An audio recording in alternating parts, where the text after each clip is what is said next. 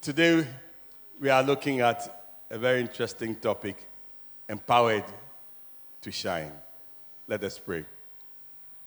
Our gracious God, we thank you for enabling us to gather in your presence. Thank you for the gift of today. Thank you for the gift of your word. We pray that having taken part in the Lord's Supper and having gathered us together as your church, may the words that we share empower us, open our eyes to know who we are in your kingdom and what you expect us to do as we wait for your coming. We pray this in Jesus, our Lord and Savior's name. Amen. The Bible is clear about who you are in Jesus and who you are in the Lord. Before he made you, you became a human being. You were a lump of clay. And God puts his breath in you. That is how you became a living being. And when God withdraws that breath, then you become earth to earth, dust to dust, and ashes to ashes. Period. No matter who you think you are, when you reach that stage, you are almost as good as an ash. And if God is the one who put his breath in you, then he has already empowered you. He has empowered you to do what? To shine. To shine with his brightness, to shine for his purpose, and to shine to give his kingdom the glory. That's why Jesus could tell his disciples, let your light so shine that they will see your good works and give glory to your Father who is in heaven.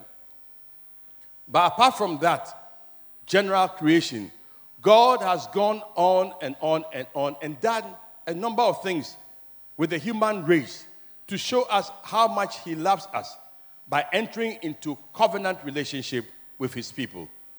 And today what I'm talking about is covenant. Because we are talking about Baptist covenant, I want you to know that is only one of the lesser covenants. The greatest covenant is the covenant relationship that God has with his people. What is a covenant? Some may call it contract in the loose sense of the word. But covenant is a biblical term. It means two people agree to do something. Now, that covenant says, I will do this. Sometimes it is unilateral. God says, I'll do this, I'll do this, I'll do this for you. I'll do this. So somebody writes a will, say, I've given you this house, I've given you this car, I've done this and this for you. What is your part? Your part is just to what? Go and occupy the house and thank God. If you choose not to believe that they've given you a house and you won't go in, the bank account is not yours, it's up to you. But the person unilaterally has given it to you. There's a bilateral part where you do something and I say, yes, if you do your part, then I will also do my part. So you want to build a house and I say, do this. Let me give you a nice example, a very nice example. I've been in church long enough to know when you are giving things away free, people like it. If you want them to pay, they don't like paying. So let me give account to you. We had anniversary brochure. The printing cost is 12 cedis. So we told you it was 12 cedis. If it were free, we wouldn't have had any left. Those who can, who can read, who cannot read, will take it. Those who take two will take two. They'll come back and take it. So we put a small tag on it. How much was it being sold? How much? Nice. 5 cedis. Do you know how many people bought it? 900 people bought it. 900. So assuming we were selling for 10 cedis or 15 cedis, they won't buy it. But if it were free, how many would have gone away? They would have said it wasn't enough. It wasn't enough. That's how human beings are. Human beings do all kinds of things. And sometimes it is difficult to understand human beings. That is why law and processes are important. That you do my part, I do my part. There's a little token. So even in covenant, there are things that God can do for you. But he says, you make the first move. Yes, I've saved you. But work out your own salvation with fear and trembling. Learn to tell the truth. Learn to shine for me. Learn to live a life of integrity. There are covenants like that. And God would empower you. So when Paul says, I can do all things through Christ who strengthens me, I can do them. But it's Christ who strengthens you, his part. Biblically, scholars tell us there are about 8 covenants that God made with the human race. He made a covenant. He created Eden and put people there. So he decided what he wanted them to do. Then Adam. Adam decided, well, God has put me there. But Adam sinned, and God said, I will not destroy you. I've put you there, but I would work with you. Your wife will give birth to a child. That child will crush Satan's head. And look, you go on. I'll still protect you. Then, after Adam, I'm just running through Bible history, and I'm sure this is a topic that serious Bible students should explore, because there will be some redeeming power. There will be some Holy Ghostic fire in you. When you see the covenant that God has made and your place in Christ, then you will stop all these charlatans and the demons and the liars for taking advantage of you, because you are blood bought by the Lord Jesus Christ. And he paid a tremendous price for your salvation. He went through all of these things for you. And God is revealing himself. So there's Adam. And Adam, well, you know his story. He didn't try. But God still said, I made you. Between Adam and after Adam, sin was plenty, galore. 2 for a penny. So they kept on sinning and sinning. And part of the Bible says, God said, what type of human beings are these? I'll destroy them. But God said, I don't want to destroy all these people. Let them give them a chance again. So God picked a man called what? Noah. Oh, please, the exam question is on the Noah. Noah preached to them, teach, encourage them to change. God is going to punish people. It's going to rain. The people were just laughing at Noah. They had not seen rain before, but they were laughing at the man. You see how amazing human beings are? No. For over 120 years, the man had patience for them. The rain came. And when the rain came, God himself was the one who locked the door. So they came, the in-laws, the suppliers, the carpenters, the plumbers. Noah, we help you. Noah, open the gate. Oh, Noah, open the door. He said, I'm sorry. I don't know where the handle is. God has closed the door. Don't let your end be like that. But something happened in Noah. We'll come back to that later on. After Noah, God made a covenant with him. Then God decided, these human beings, still, I can work with a human being. Then he called Abraham in Genesis chapter 12. Abraham, leave your house, your father and your mother, and follow me. I will bless you. By you, all the nations of the world will be blessed. If they curse you, I will curse them. But if they bless you, I will bless them. Noah had this problem. Why is God calling Abraham? Is he sure Abraham will follow him now? Well, Abraham did. He didn't follow God perfectly, but later on he did. Today, the 3 greatest religions in the world, Christianity, Judaism, and Islam, they all claim Abraham as their father. Why? Because Abraham believed God. And they take it as he had a covenant with God. God said, all those who bless you, I'll bless them. And therefore, we may disagree on many things, but we all agree Abraham is our father. Was he a perfect man? He wasn't. But why?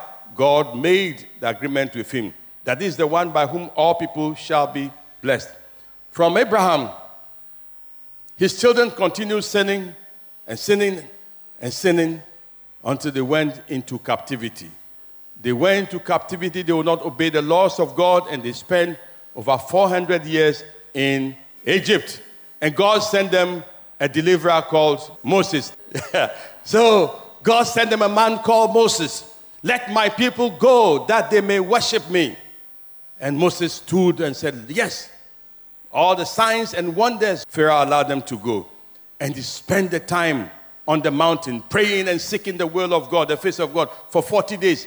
And God said, look, these are my people. This is my covenant. They call it the Sinai covenant. These are the 10 commandments. Look, I have sworn by myself. I will guide you. I will lead you. I will never destroy you, these people. I've chosen you, not because you are good, but I want you to be an example. All people everywhere will see these people and say, who are these?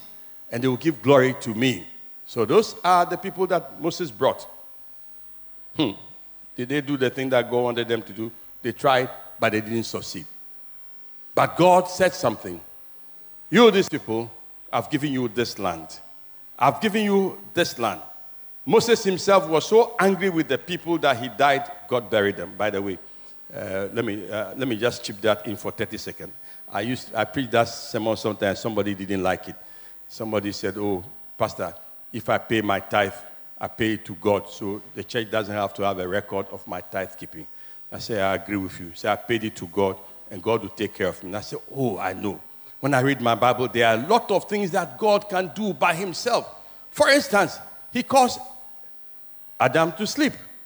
And then he made a wife and brought it to who? Brought it to him. Who did the counseling? You or me or any deacon here. Family life. They didn't do the counseling. So he married them. Who did the wedding for them? God married Adam and Eve. He did. Yeah. And when the first child died, who buried? God buried. Okay, then fast forward. You know, Moses sinned against God. And when Moses died, who buried him? God. In the book of Jude, we are told that even the angels were fighting over him. But God said, I'll bury him. So, God can do all things. If you want God to do all things for you, he can marry you, he can bury you, he can do all kinds of things for you. But if you want the church to be involved, and I have on my roster 25,000 people, please, I beg you. I don't have enough hair on my head to carry all the wahala of the world. So you to do your part. So if you have that logic that God can do all things, you want to give to God in secret, God will reward you in secret. If you don't like my theology, I'm just telling you as a church administrator, that's how we make some decisions. So there's nothing hidden about it. But the Palestinian covenant said, I'm giving you this land from here to here to here to here. You may not like Palestine, and I don't like some of the things that happen over there. But anytime they are fighting, they take the Bible and say, God said, from the Euphrates to the Tigris to this, I have given it to you to generations forever and ever and ever. And it's theirs. They can have all these things. The way they continue to live there has puzzled this world. That's how God did it. They are not perfect. So, Palestinian one. But there was a man in Palestine who God used to capture all the nations, the Jebusite, the Hivite, the this and that, called David. He was a warrior. That small boy, dangerous one, who kills bears with stones, was dangerous. But God loved him. The man didn't only love God, but he also loved women, beautiful women. And saw one woman. You see, you think you are the first one to be watching pornography. Pornography can only lead you into sin. Abomination, sin. Instead of minding your own business, you are there looking at somebody's nakedness. So you're looking at the nakedness, and you see, to look is not a sin. No. To look is not a sin. You look and say, this one is beautiful, but stop looking. Don't open your mouth and then start planning. So he planned and brought the woman in. He had a child. The child died. The man never forgave himself. The man lost his moral authority. His house was in trouble. So upon all the physical victories that he had over the armies, his home was in tatters. But the man loved God. All the battles that they fought, there was one thing that was of concern to him. Because he was a king, they built a palace for him. Palace with corridors, with bedrooms, with porches, with orchards, with women, with servants. Say, how can I live in this palace? And God who made me, the representation of God, which is the ark, is in a tent. No, God, I'll build a temple for you. God said, David, you are a man after my own heart. You've chosen to do something good. But I see, not you. Your hands are too bloody. You've done a lot of things. Please, but I give you credit for it. Do you know, sometimes just your desire to do something for God allows God to give you credit. There are some of you, when you have the opportunity to serve God and to give to Him and do good, you don't even begin to say, let me try. Say, I won't do it. And you'll get the reward of, I won't do it. The man said, I'll do it. And God said, I won't let you do it. He said, okay, God, if you won't let me do it, I think you need it. Okay, so I'll let your son do it. He said, okay. So instead of going to the discos, to the dances, to the beer clubs, to all these women and all this, he piled the money. He said, son, take it and build a temple. God saw what he did. He said, David, because of what you did, the kingship would never leave your house. the tribe of David would always be kings, not only in this world, in the world to come. Said they can do whatever they want to do, but this is my covenant with you, the Davidic covenant. It's a royal one. And God said, David, you bless me. And so Jesus came. He was born in Bethlehem. He was taken to Nazareth to go and live there, which was not part of the confederacy of Israel. But when the time came that he must be born, there was a king in Rome who made a decree and said everybody should go to their hometown and go and register in the electoral roll, the cavalry roll. So they moved from Nazareth and came to Bethlehem. In Bethlehem, the city of David, he was born. Hello? You get how God works? Fulfilling it. The men from the east saw the star. They said, no, if he's a king, he must be born in Jerusalem, in the king's palace. They came there, said, no. Micah 5:2, they were told, in Bethlehem, Ephratah, you are but a small Judean village, for out of you will come the king. It is there, 700 years before he was born, Davidic. And he continues. Of course, King David's son came, and he said, all these commandments are only a shadow of what God really wants. To restore relationship between people and their God. He has made all these covenants with you over and over and over again. You've broken it. And when you break the covenant, you go and sacrifice sheep and bulls and goats and all of these things. But I'm telling you, I am coming to make the last sacrifice. And as for that covenant, nobody can break it. It will be the best covenant ever. Because the perfect Son of God will give the perfect sacrifice for sin once and for all. Hallelujah. And when that covenant was made, on the day he was taking the Lord's Supper, said, this represents the new covenant in my blood. And as often as you take it, do it in remembrance of me. When you were taking it, did you see yourself as a redeemed child of God? Child bought by the precious blood of Jesus Christ. Let me show you something quickly. So this is a representation of the ark of God's covenant that the Jews carry everywhere. They carry everywhere, and they boast about it. This is our God. This is the one who saved us, and he gave us the Torah.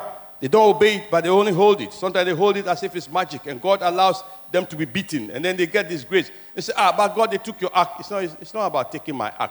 It's like you taking the Bible and doing all these things, and then somebody slaps you, and then because you are a thief, and you go to prison and say, give me my Bible to read, if you repent. But go to the chart. So let's look at 5 of those covenants and see what they say to us as we try and run up. So there are 5 key covenants in the Bible. I said 8, but I'm emphasizing how many? 5. And you see how it works. So that in worshiping God, see, my people perish for lack of knowledge. But Daniel also said, those who know their God shall be what? They will be strong. They will do exploits. They will do exploits. I was taken to a place some time ago to come and pay the rent of the lease of Calvary Baptist Church. So I took the lease and I read it. Well, me too, I went to that school where they read those book-long things. And I was looking at the lease, and it said the lease is given to Calvary Baptist Church. We have to pay 10 pesos a year. 10 pesos a year. So I went to the place to pay. They asked me, you've come to pay? I said, yes. How many years? I said, 10 years. How much did you bring? I said, I brought 1,000 Ghana cedis to pay for 10 years. The man said, oh, are you serious? How can you pay 1,000 for 10 years? I said, please, when I read the document, it says 84 Ghana cedis. So 84 times 10 is what? 840. You can keep the change. So, no, I can't take it. I said, please. So where is the new rate? So you know this law was made long ago. And I said, please, show me the new rate. So, Pastor, all you have to do is to leave some envelope here. So envelope for what? So if I give you the envelope, how will you write the receipt for me? So you are making my work difficult. I said, no. This is the law. It hasn't changed. If they want to change it, they should change it. Until that time, I owe you 840. He said I should get out of his office. So I got out of his office.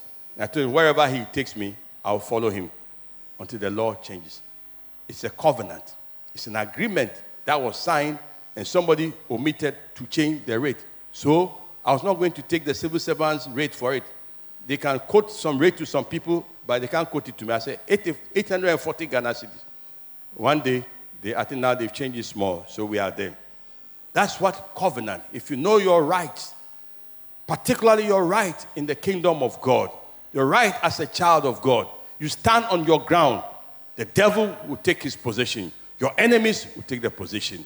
But you thank God for what he wants to do until otherwise stated. So, these 5 covenants. Take the first one. The first chart, Noah. Genesis 18, royal. God said, look, Noah, I have chosen you.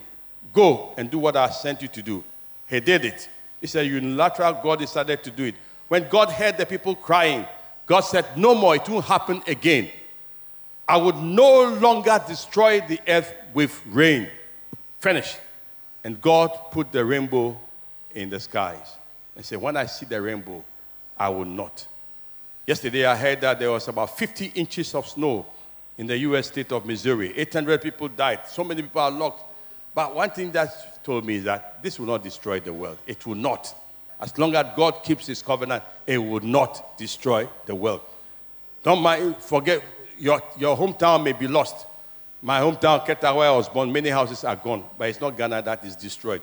If I don't know my hometown, I can't find my house. At least I was born in Ghana. I'm a Ghanaian. Now, then he called Abraham.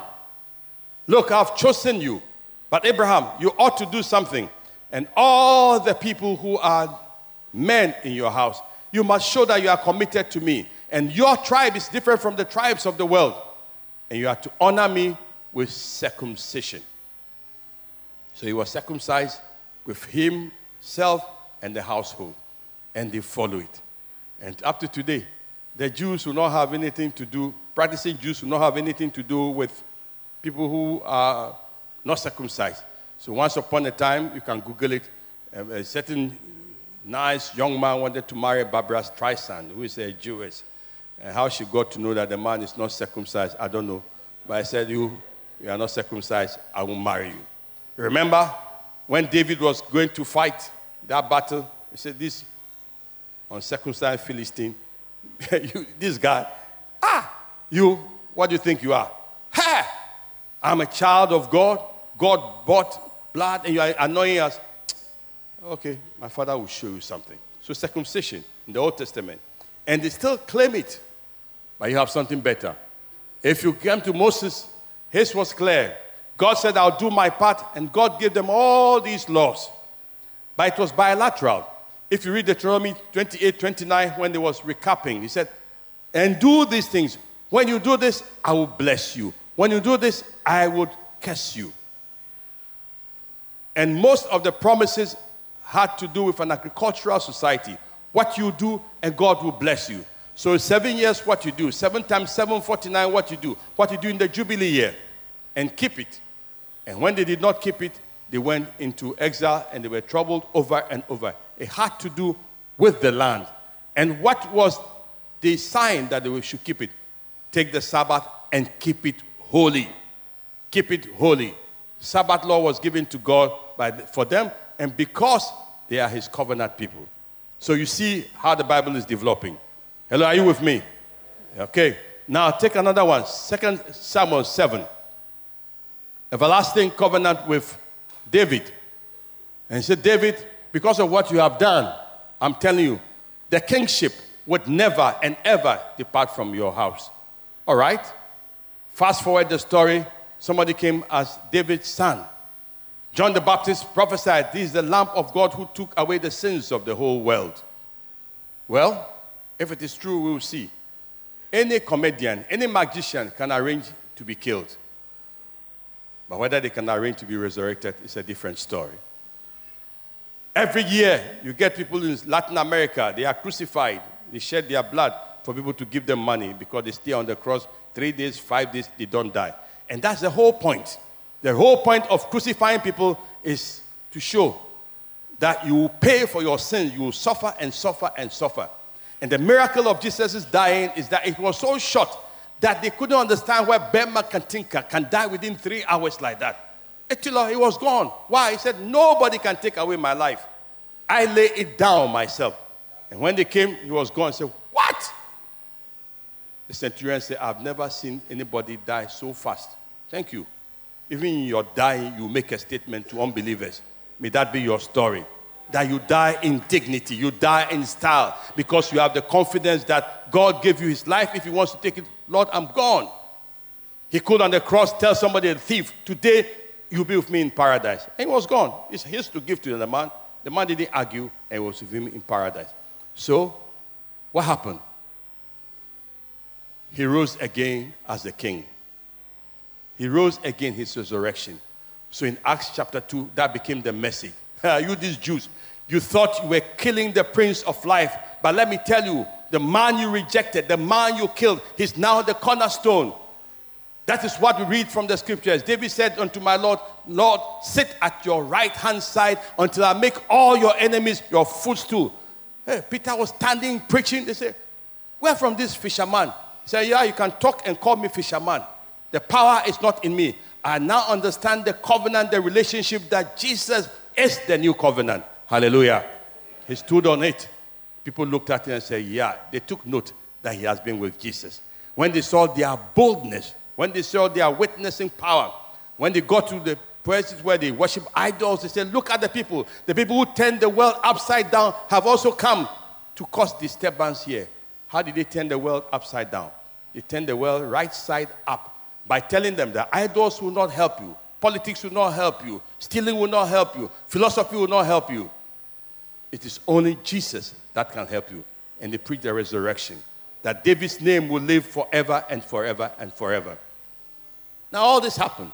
Then Jesus Christ himself, way back, Isaiah 59, Jeremiah 31, Ezekiel 36, had said one thing, that all these laws that God had given to his people are external laws.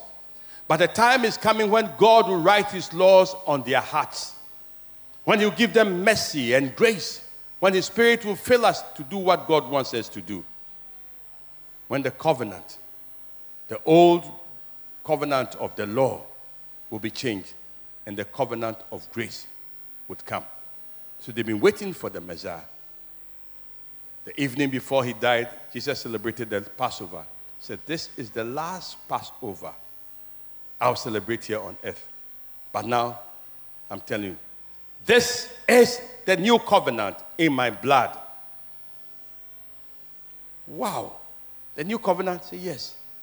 My blood, replacing the blood of bulls and goats. My flesh, replacing all those meals and all those sacrifices. And it is forever and forever and forever. That is why you, as a child of God, when he invites you to his table, you have to thank him because he has died for you, but he lives to make intercession for you. And we are not to come to the Lord's table lightly. We are to come examining ourselves and proclaiming that he lives and he lives forever. He came so that sin will no longer have any dominion over us. He came that we may have a message to share with the world. That God who has called you has empowered you to shine out of the kingdom of darkness into his marvelous light. You can shine. Hallelujah. So these are the covenants. And when we talk about grace and the grace of God, some have taken it for granted. They take the grace of God to be licensed to do anything you want to do. But that is not the understanding of the grace of God. So years back, the Baptists put together what we call the church covenant. That God has saved us and made us members of a family, of a community, of a people who should love him, who should understand him, who should care for each other. And in caring for each other, these are the basics. LCM, the lowest common denominator. These are the lowest things, LCD. These are the things that we are to do. That is what we call church covenant. And if you don't agree to be part of this covenant, it means you are not willing to be part of the body of Christ. There are no laws governing you, but there are guides that guide your conduct that you should subscribe to. So, put the church covenant on the board for me to see. We'll stand and we'll read it. We'll read it Go back and read it again. Next week we'll sign it and do that digital registration. I'm going to prepare your heart to show you that how it goes. What a covenant is an agreement of what we as church hold dear. And in our constitution, it says these are the basic things that band us together as a church. Otherwise, we cannot be saying we are a community. What is a community? Some say, oh, it's the Bible. All these things are just extracted from the Bible. Are you with me? Are you able to get it? Do you have a hymn book? It's in your hymn book. So as I said, next Sunday, God willing, in our individual chapels, it will be translated. There are still need for people who can help as volunteers. They are being contacted to help us put this together. If we can't find it, so, but I know it's there. Is it there? What are you pointing at? All right. How many have read the church covenant before? Oh, how many have signed it before? All right. How many don't know what it's about? Okay.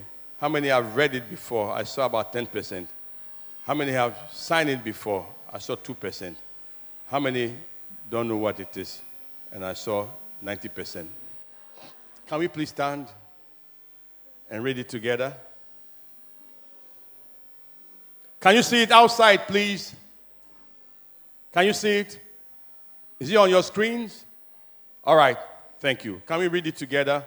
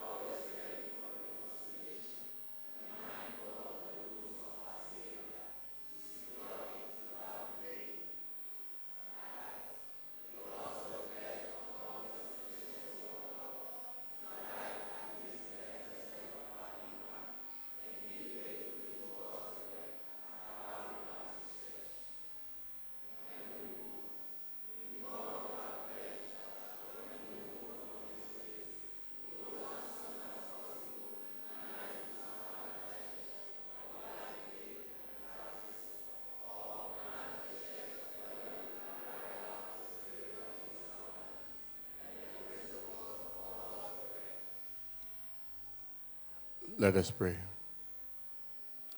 Lord, the words that we have read are supposed to represent our feeble response to the matchless love you showed us, that we are in covenant relationship with you and with one another. Help us. You have empowered us to shine. Help us to do our part. Help us to think, meditate on these things, to ask for your grace and your favor and your mercy. Help us not to put you to shame by taking the covenant relationship with you for granted. But above all, may all that we do bring you joy as a church and as individuals. This we ask for in Jesus, our Lord and Savior's name. Amen.